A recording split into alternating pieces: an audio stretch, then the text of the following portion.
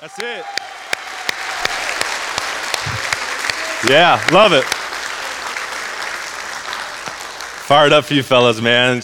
Cool to see you taking courageous steps of faith. If you haven't been baptized, like Chris mentioned, man, 24th is your best next step. Man, we would love to celebrate with you.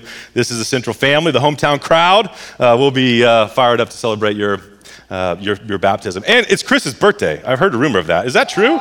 Chris, hey, if you see Chris, who's up here, man, give him a high five, firm handshake, slap on the back, wish him a happy birthday.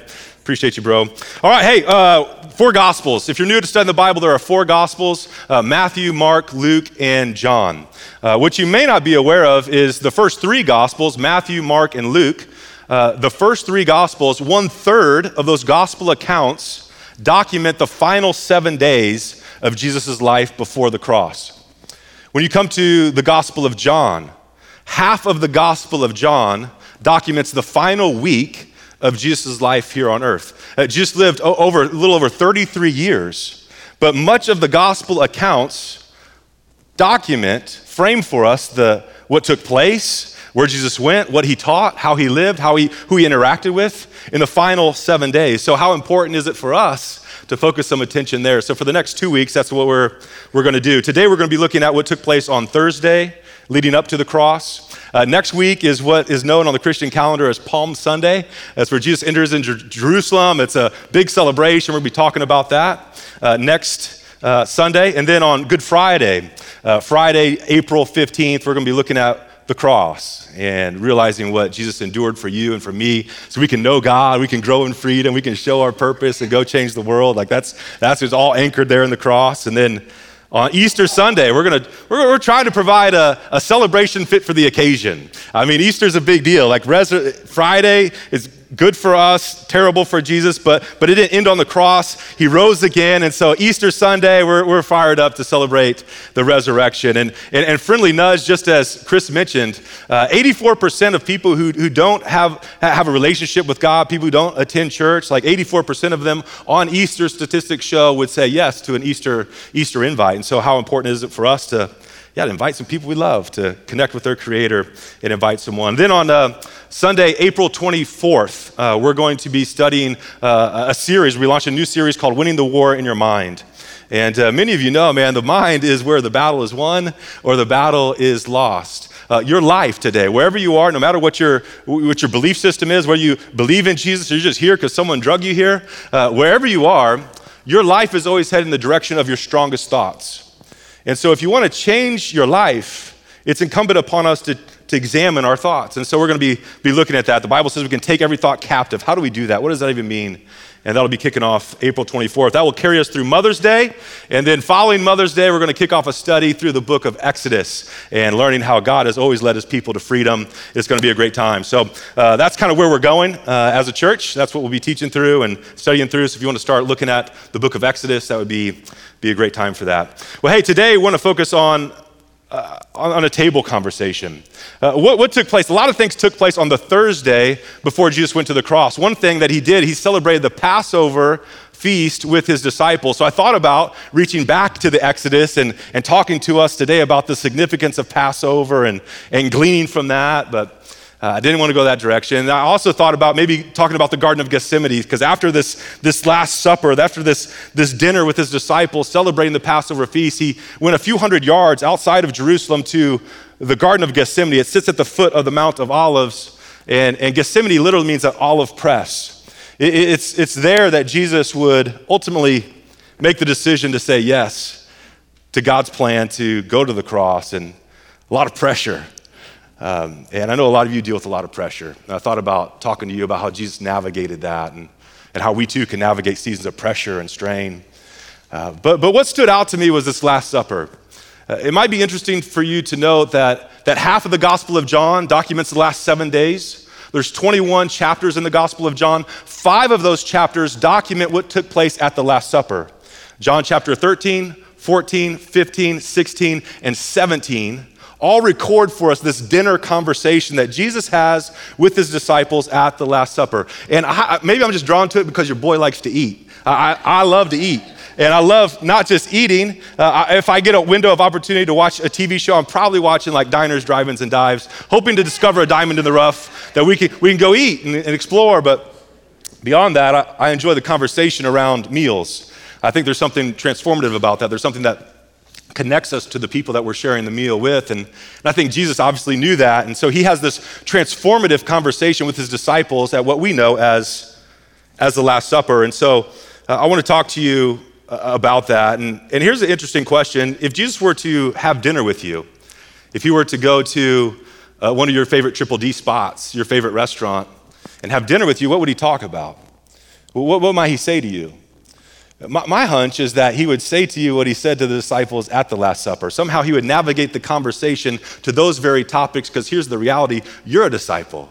You're a follower of Jesus. And he leaves with the disciples this teaching that he wants to be embedded in their mind. I mean, this is literally hours before he goes to the cross. And as he's hanging on the cross, he wants them to remember this Last Supper. He wants to remember this transformative meal and the teachings that he brought to them. And so we're going to look at the 5 chapters that document the Last Supper and pull out 5 principles, 5 conversation topics that Jesus would want to share with you.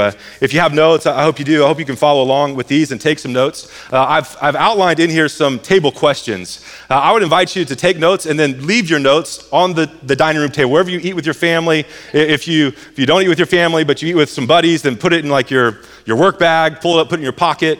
But ask some of these table conversations this week. I think it'll be a blessing to you. It'll help you, and it will challenge you. So here's the first thing. Number one, if you're taking notes, this is where we begin. I think if Jesus were to have dinner with you and I, somehow he would navigate the conversation to say something like this. Just a reminder: your highest calling in life is to serve others. Your highest calling in life is to serve others. Let's look at it in John chapter 13, beginning in verse 1. It reads this. It says, "It was just after the Passover feast. Jesus knew that the time had come for him to leave the world and to go to the Father. Having loved his own who were in the world, he now showed them the full extent of his love." Now, how did he do that? The evening meal was being served, and the devil had already prompted Judas Iscariot, son of Simon, to betray Jesus. Now, let me just pause right there. Look at that. Judas, one of Jesus' closest friends, has been following him. One of the 12, been following him for 3 years at this point. It says, but the devil prompted Judas. In other words, like, the devil planted a thought in Judas's mind, and Judas had the opportunity to act on that thought or to take that thought captive and make it obedient to Christ. But Judas doesn't. And I would just submit to you that the enemy of your soul is always prompting you. He's planting seeds in your mind. He's trying to lead you astray. The Bible says this. Jesus said, so that when the devil, your enemy, when he speaks, he's a liar and he's the father of lies. When he speaks his native language. He'll feed you lies that appeal to be true. And the challenge is there's usually one hint of truth in it, so it's very believable.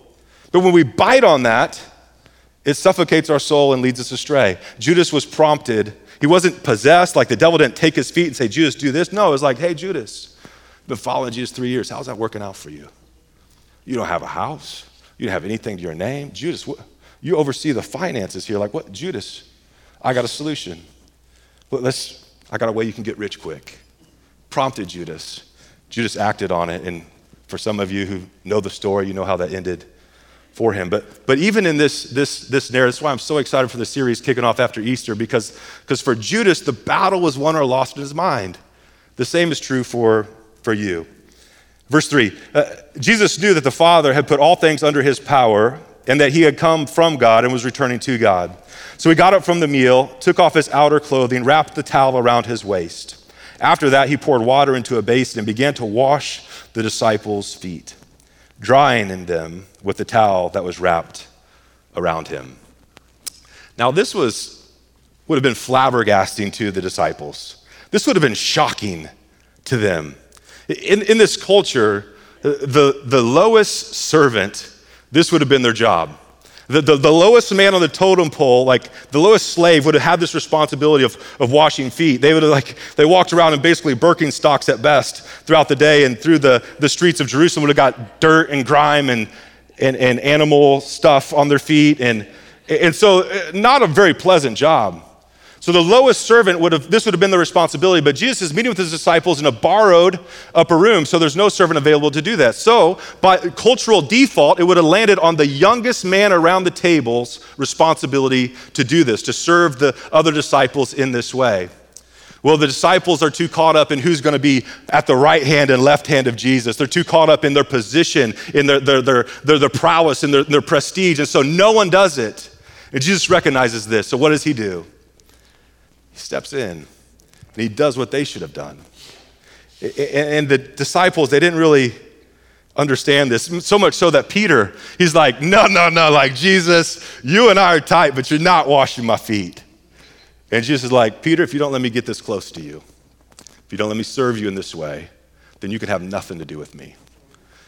And in typical Peter fashion, he's like, Jesus, wash my feet, wash my hands, wash my hair, wash my body, wash whatever you want. I want all of you.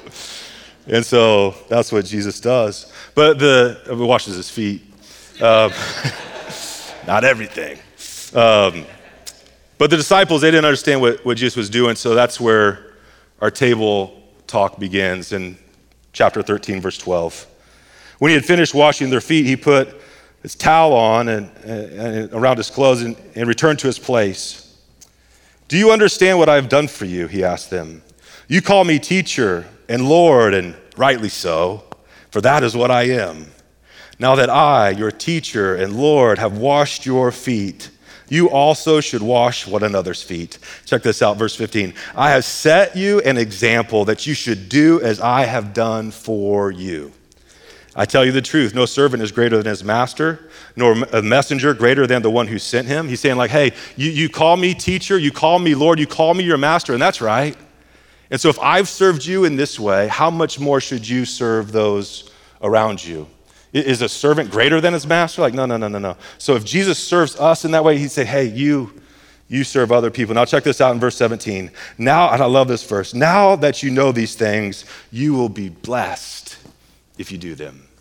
Now that you know these things, you'll be blessed if you do them. Every time you read the Bible, that verse is true. Now that here's the last thing that you and I need. Last thing you need is another church service. What we need is a fresh encounter with Jesus. What we need is say, God, what does your word say? And then we need to go out of here and like live it out. Like you'll be blessed if you do that. Like we need each other. We need this gathering, but more than anything, we just need to do what he's modeled for us. Like that is Christianity. Just knowing Jesus and following what he did. Your highest calling is to serve others. If Jesus sat down, he would navigate the conversation that direction. And I think he might just ask, how are you doing in that area? In your life, how are you doing living as a servant? He might remind us of Matthew 20, 25 through 28. He says this, you know the rulers of the Gentile, they lord it over them. Like you know how some CEOs operate. You know how some of those people operate in our culture. He says their high-ranking officials exercise authority over them. Not so with you. Instead, whoever wants to be great among you must be your servant. Whoever wants to be first must be your slave.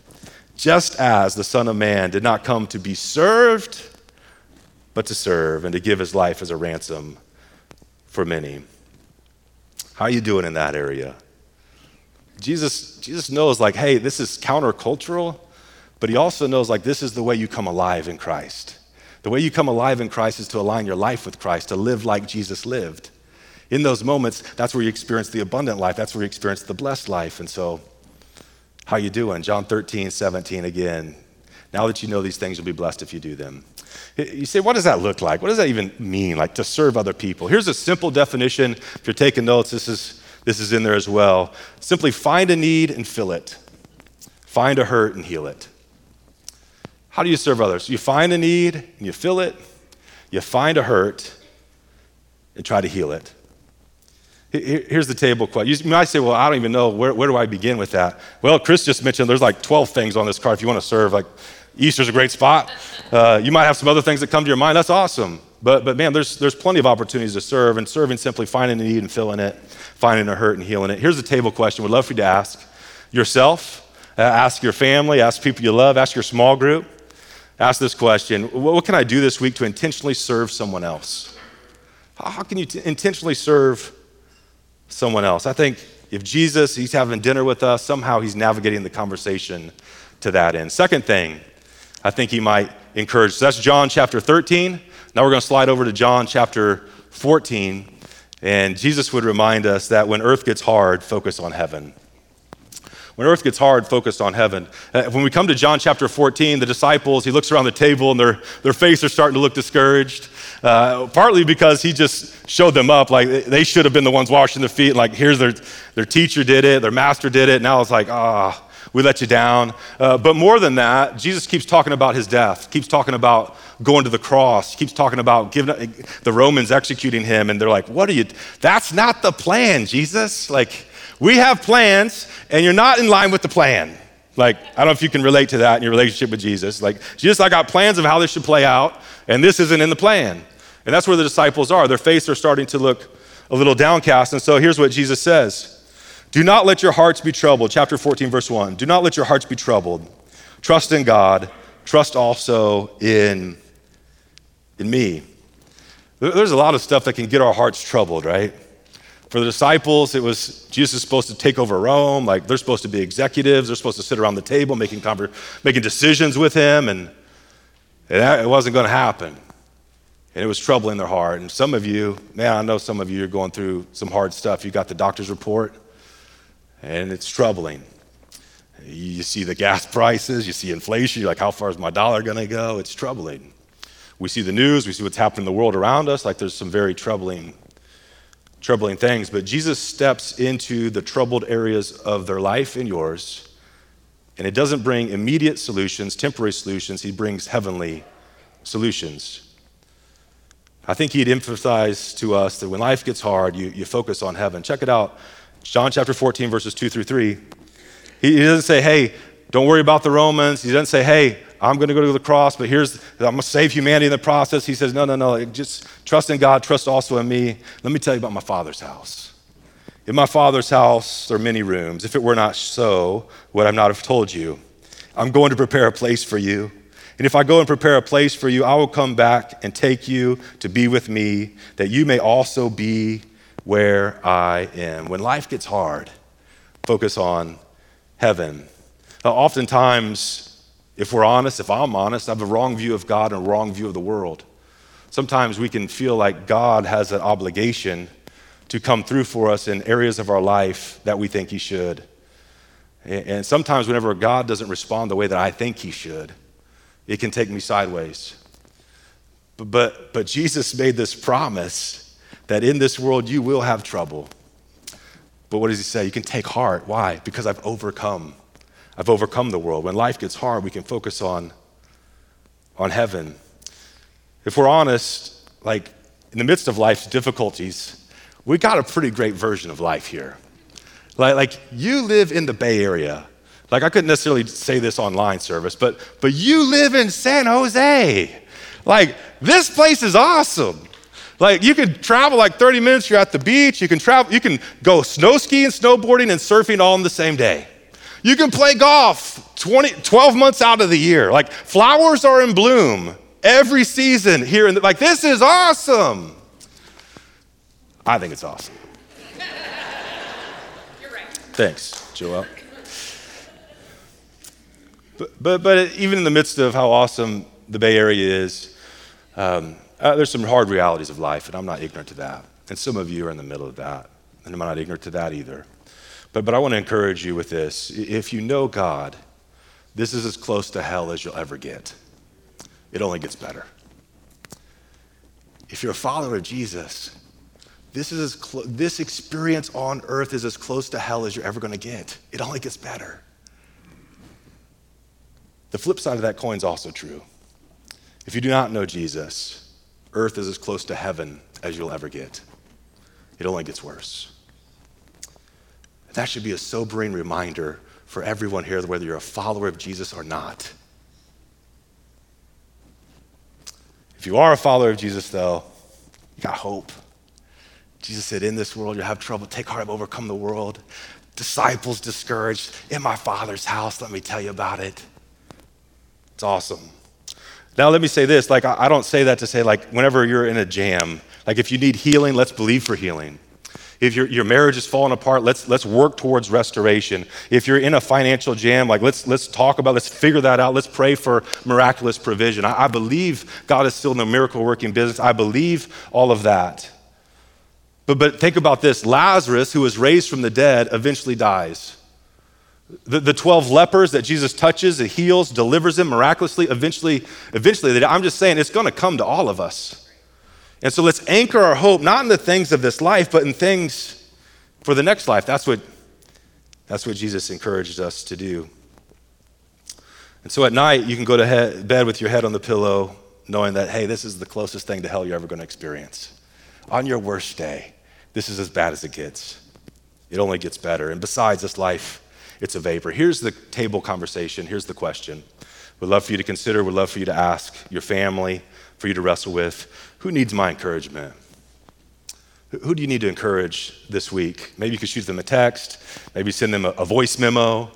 Maybe you could write them a letter. Like, these are kind of old-fashioned, but I got this letter from one of our 5th graders. She wrote me a letter, and it's a simple letter. It was probably a school assignment, let's be honest. But I don't care.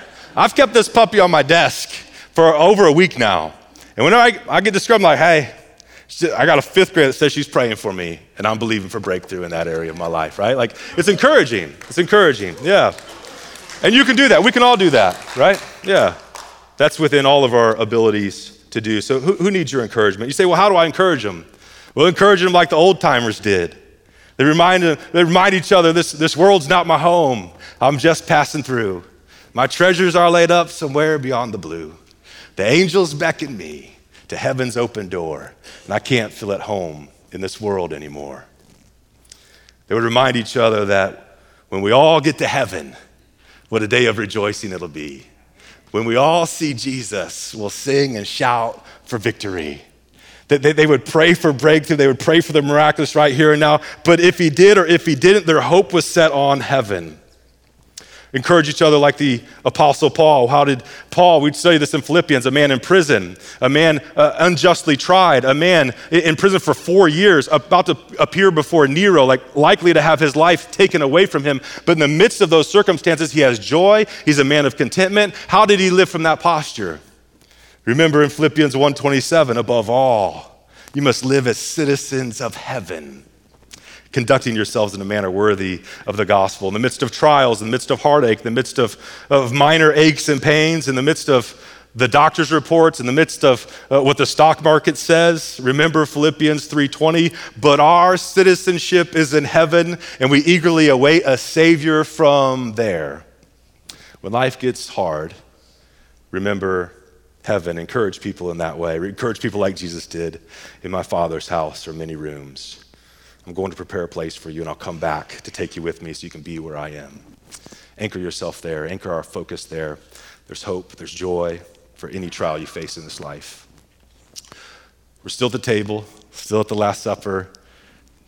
Jesus has talked to us in John 13. He's talked to us in John 14. Now he turns the corner here in John 15, and we're still at the dinner conversation.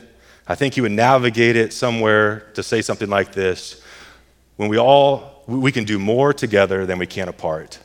I think he'd remind us we can do more together than we can apart. Jesus knows there's something inside of us that wants to go do our own thing. Like, all of us have a little bit of a rebel streak in us. All of us say, yeah, Jesus, I know your word says this, but I'm feeling this today. And he just wants to remind us that we can do more together than we can apart. And he talks about that in John chapter 15. Look at it here in verse 4-5. He says this: remain in me, and I will remain in you. No branch can bear fruit by itself. Like, you can't do it in and of yourself. It must remain in the vine.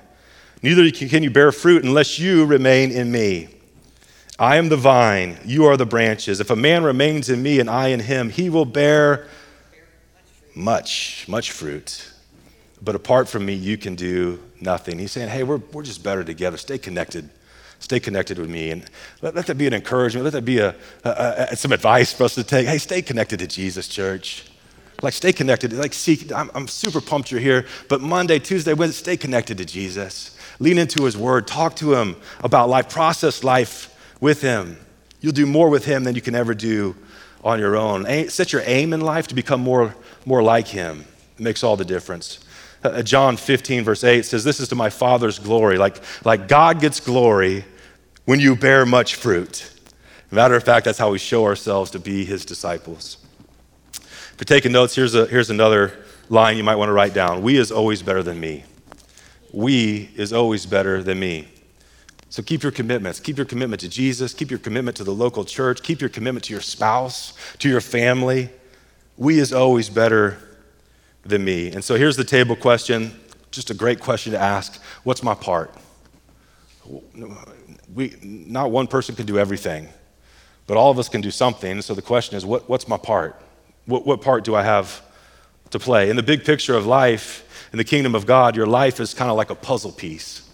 Like as you look at the puzzle pieces, they're all unique, they're all different, and you're different. Like you have, not just in a weird sense, but like you have gifts, you have talents, you have natural abilities that are uniquely you. God's uniquely placed you. Like think about this, out of everyone who has ever lived in the history of humanity, God chose you for this time, this space, and this place. It's unique to you. And just as if a puzzle piece just sits on the table, doesn't get plugged in, then the picture's never complete. The same is true for us as the church. The same is true for the kingdom. Like unless you get plugged in, unless you deploy, unless you show your purpose, the picture's never complete. God calls us to serve. God calls us to discover our purpose. God calls us to show our purpose. So a good question is, what's my part? Here's the reality. When we all do a little, together we can do a lot. When we all do a little, together we can do a lot. So here's some exciting things that have happened. Just want to share with you because we've all done a little. Together we're doing a whole lot. I got a message from Connie Nepper in Tanzania, East Africa. I don't know if you've ever been to East Africa. I don't know if you've ever thought of Tanzania, East Africa. But here's the reality. She sent a message because of your Give Hope offering. She says, thanks to the Central family, the cafe is up and running. The cafe is not just, it's awesome. That's what we're celebrating. I like it. Yeah, we can clap. We like clapping. Clapping's good. So the cafe is up and running. The cafe isn't just feeding the community physically, but also spiritually. The neighbors are curious what's going on. Worship on the TVs, tables and chairs outside. Yummy African cuisine is served, and it's a safe place to ask questions about your faith. Thank you, Central Christian Church family. Yeah, it's awesome. Yeah. Now, I couldn't launch a cafe in Tanzania. You probably couldn't launch a cafe in Tanzania, but when everyone does a little, together we can do a whole lot. I thought I'd bring you an update on Ukraine too. I know you guys have been seeing the news. You've heard what's happening over there, and we just put out an ask, say, hey, can we step into the gap? What can we do? We decided to partner with Convoy of Hope, who is getting resources, so food, medical supplies. They're getting work supplies over there in partnership with Delta Airlines and Virgin Airlines. And they said, hey, $20,000 can provide a whole shipping container of supplies that are needed there. And that would service tens of thousands of people. And so we asked you, hey, what do you think we could do? And I certainly didn't do everything, but Tiffany and I, we did our part. And some of you did your part. And so together, we were able to provide not just one shipping container, but with $33,310, we were able to provide 1.5 shipping containers, literally servicing tens of thousands of people in Poland and Ukraine. I'm just saying the church is well represented over there. That's you. That's awesome. Yeah, it's exciting. Now, that's not everyone. There's more people to serve, but we're just trying to do our part as the Central Christian Church family. In the kingdom, Central Christian Church has a role to play. We're a puzzle piece. Within Central Christian Church, you're a puzzle piece. We have a role to play, and we're just trying to do our part. When we all do a little, together we can do a whole lot. So at the dinner conversation, we're still there, like we're starting to get some crumbs and stains on our shirts at this point. Jesus has talked to us about serving. He's talked to us about encouraging. He's talked to us about producing. And then in most of John chapter 14, some of John chapter 15, and most of John chapter 16, Jesus would talk to you a whole lot about the Holy Spirit and the power of the Holy Spirit, the need for the Holy Spirit in your life. He would navigate the conversation, the fourth point, to something like this: listen to the voice of the Holy Spirit within you. Listen to the voice of the Holy Spirit within you. Here it is in John chapter 14, verses 16 through 17. It says, and I will ask the Father, and he will give you another advocate to help you, and will be with you forever, like forever. Never going to leave you. The Spirit of truth is what he calls him here. The world cannot accept him. And let's just pause there and be like, don't be surprised when you're talking to some people at the ballpark and they believe in spiritual energy, but you start talking about the Holy Spirit and they're like, you're crazy. Like Jesus said the world can't accept him. Like, so they can't accept him because it neither sees him nor knows him. But you know him. And he lives with you and he will be in you. For some of you here, you know the Holy Spirit's been with you. You know the Holy Spirit's been guiding your life. The Holy Spirit's been drawing you to himself. The Holy Spirit's been orchestrating your steps so that you land of all places in a church today. Because the Holy Spirit's been with you, but God's desire is not just for the Holy Spirit to be with you, but for God's Holy Spirit to be inside of you, to take up residency in you, to walk with you, to talk with you, like to do life with you. Like that's what the Holy Spirit does. He's the advocate. He take up your cause. How does that take place? Listen, when you give God your life, he puts his life in you. That takes place when we surrender our life to him, say, Jesus, here's my life.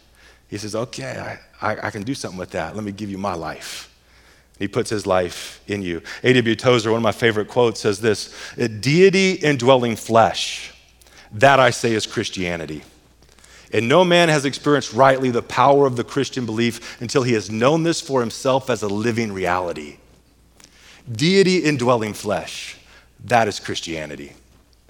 We can line up Christianity, we can say a whole lot about it, but hey, at the end of the day, it's the Holy Spirit taking residence in you, changing you, empowering you to do what you could never do on your own. Deity indwelling flesh. That's what Jesus said. So he talks so much about it because he knows the disciples, they must have the Holy Spirit's power in their life if they're going to accomplish all that he has for them to do. He talks about in John 16:1, he says, I've told you these things. Like the Holy Spirit, like having the Holy Spirit active in your life is key to your success. Jesus says this, I've told you all these things so that you will not fall away. In our English, it's two words, fall away. In the Greek, it's one word, it's scandalizo. We get our English word scandal from this Greek word. So he's saying, hey, I've told you these things. You need the power of the Holy Spirit in your life. It'll prevent your life from scandal. It'll keep you from going down a path that will lead to a wake of destruction behind you. When the enemy comes and he prompts you like he did Judas, the Holy Spirit will be there to say like, no, don't do that. Don't send that text. Delete. Let's not send that email. Let's sit on that for 24 hours and we'll come back, we'll visit it. It'll lead you from not swiping right. The Holy Spirit will prompt you to not do things that will bring harm to your life. It'll avoid scandal. It'll keep you from falling away.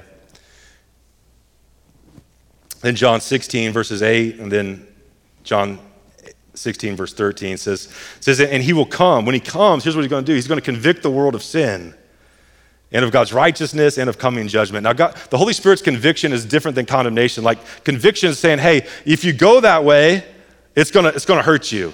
I got a better way.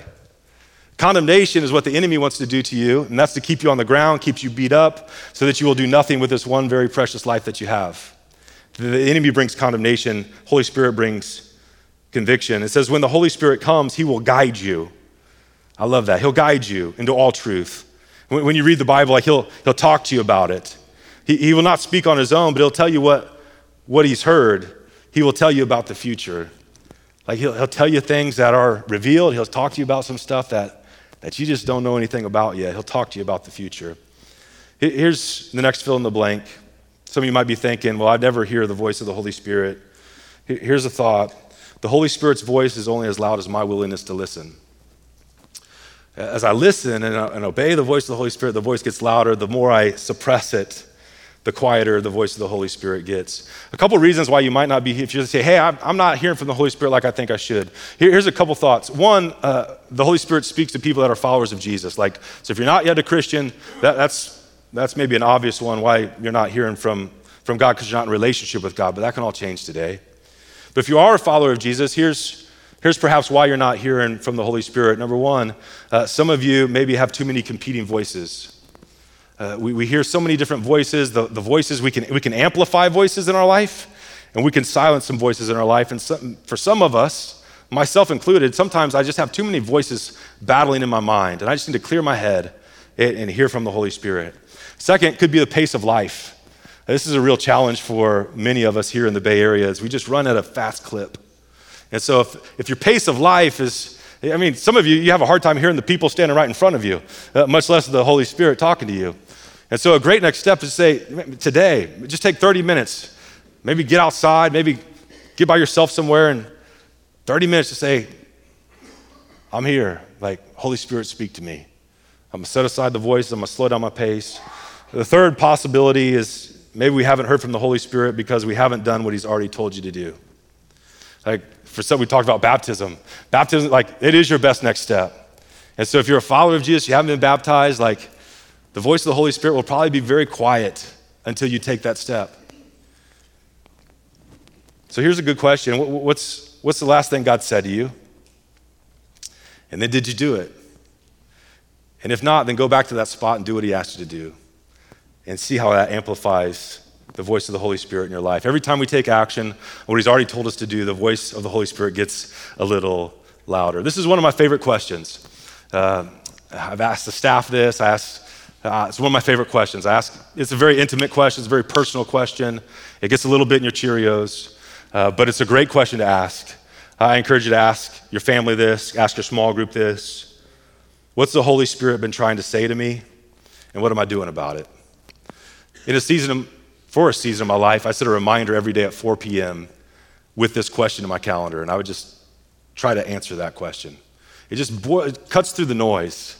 If the Holy Spirit's not talking to me, and I'm a follower of Jesus, I'm in relationship with him, then there's something wrong with my spiritual relationship with Jesus. So all of us, when asked, what's the Holy Spirit been saying to you, my hope is that all of us have an answer, because he's trying to speak. Here's what we need to know. God does not have a speaking problem. We have a hearing problem. And so let's slow down our pace. Let's clear the voices. Let's be obedient on what he's asked us to do and amplify his voice. God is always speaking. So we're still at the dinner table. It's still the Last Supper. They're still celebrating the Passover meal. Jesus is still teaching us here. He's talked to us about serving. He's talked to us about encouraging. He's talked to us about producing. He's talked to us about the Holy Spirit. And then the final thing that he would talk to you about, number 5, pray about everything. Pray about everything. We're reclining at the table. Jesus is teaching. And all of a sudden, he busts into prayer. John 17, verse 1. After saying all these things, Jesus looked up to heaven and said, Father, the hour's come. And then all of John chapter 17 documents his prayer with the disciples in the room at the Last Supper. It's a beautiful prayer. You want to know God's heart for you? You want to know God's heart for your church? Read John chapter 17. It's his prayer. Jesus was always praying. And this is interesting to me because Jesus is God, right? So why does God need to pray to God? But you remember in Philippians that Jesus, being found in appearance as a man, he emptied himself of his divine privileges. And he took on the nature of a servant. He became a man to serve you, to serve me. And so he says, he says statements like, I can do nothing except what I hear the Father doing. He's always talking to the Father, saying, God, what do you think about this? Father, I'm thinking about this. What do you say? God, I'm processing this decision, but I don't want to get out of step with you, so what do you think? He prayed about everything. He set an example for us to follow that we should do the same. We serve as he served. We encourage as he encouraged. We live a life that produces fruit. Matter of fact, Jesus says, you'll do even greater things than these. We live a life that's connected to the Holy Spirit, listens to the voice of the Holy Spirit. We live a life of prayer. If Jesus needed to pray, how much more should you and I? Prayer needs to be our first response instead of our last resort. You know that, I know that, but how many times have we gotten to a spot in life where we say, well, I don't know what else to do besides pray? But what if prayer was our first response instead of our last resort? We just tend to forget that. But remember Philippians 4, 6 through 7. Don't be anxious about anything, but in everything, in every situation, by prayer, petition, with thanksgiving, present your requests to God. And if you do that, then you'll get what you want, and the peace of God, which we all want, in the midst of turbulent times.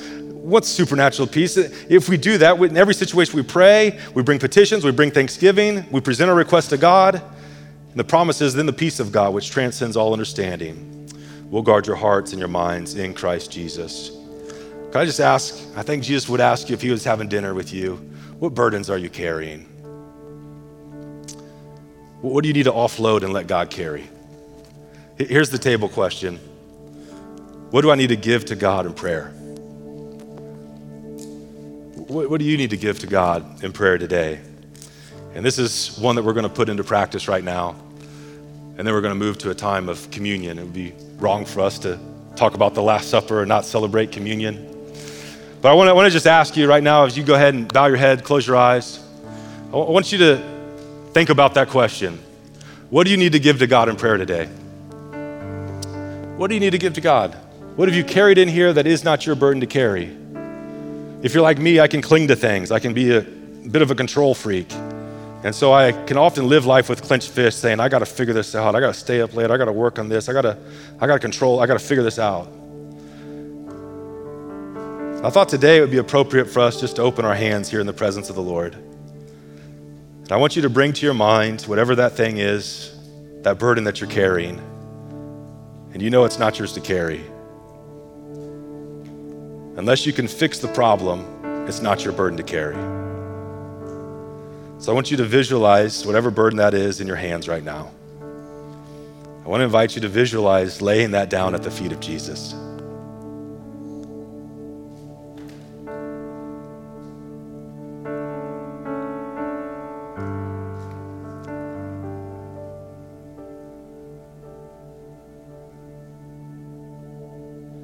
Jesus says, come to me, all you who are weak and heavy burdened, and I will give you rest.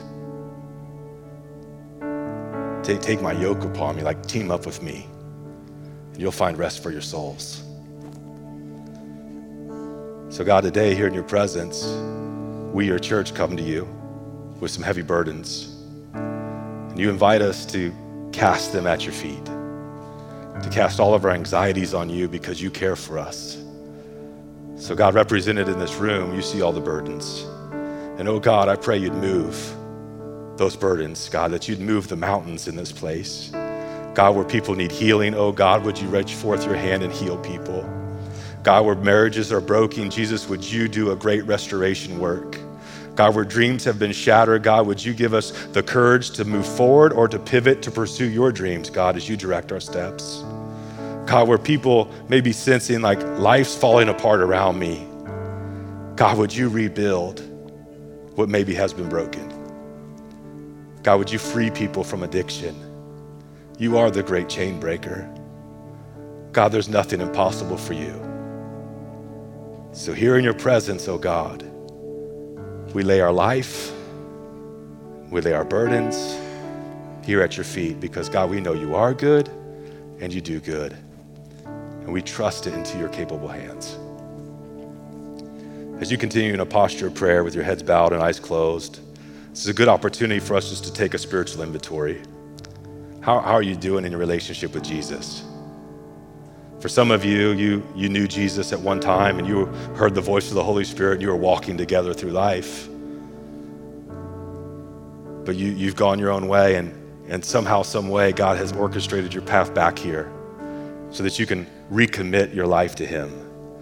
For others of you, you're in this place and you would consider yourself perhaps a spiritual person, but the reality is that you cannot have a relationship with God who created the universe except through his son, Jesus. And so today for you, maybe you're at a place where you say, I need to go all in with Jesus. I've had some questions, I've gotten some answers, I still have some questions, but I'm at the place where I think I can take a step. And your best next step is to surrender your life to him. And here's the beautiful thing about that moment. When you surrender your life to Jesus, he gives his life to you. His righteousness becomes your righteousness. His purity becomes your purity. Your shame, He cloaks in healing. But it will cost you your life.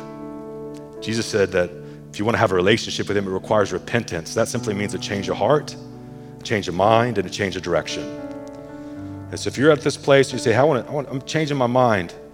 I was doing things my own way. I'm going to align my life with God's purposes. I'm going to change my direction. I was living for myself. Now, God, whatever you want from me, I'm all in. If that's where you are, I invite you to connect with God in prayer. Just talk to Him. That's simply what it means. The Bible says that if you confess with your mouth that Jesus is Lord, like you're going to make Him the leader of your life, and you believe in your heart that God raised Him from the dead, that you will be saved. That can take place right here, right now. So if that's where you are, I invite you to reach out to God, to talk to Him. Say a prayer, something like this. Say, God,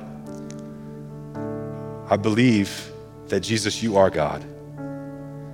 And Jesus, I believe that your death on the cross paid the penalty for my sins, my mistakes, and my shame. And Jesus, I believe that you didn't just die on the cross, but I believe you rose again. And because of that reality today, Jesus, I give you my life. And I'm asking you to give your life to me and live inside of me.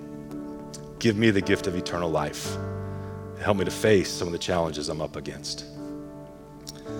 As you continue to pray, if that was your prayer, I'd love to pray with you. Would you just slip up your hands so I can show me who I'm praying for, reach out to God. Show God you mean business. Yeah, thanks. Yeah, thanks. Well, Jesus, you see those reaching out to you. I pray in this moment, God, that you would lift the burden of sin from their shoulders. That, God, you would fill them with your Spirit, that they would know that they've been set free from condemnation, that they can stand before the courts of heaven justified, forgiven, that, God, you would wash their mind from a guilty conscience by the power of your word. Yeah, God, we just thank you for your radical grace and your rescuing power today. In Jesus' name, amen. Amen. That's awesome. We're celebrating with you guys. Tremendous.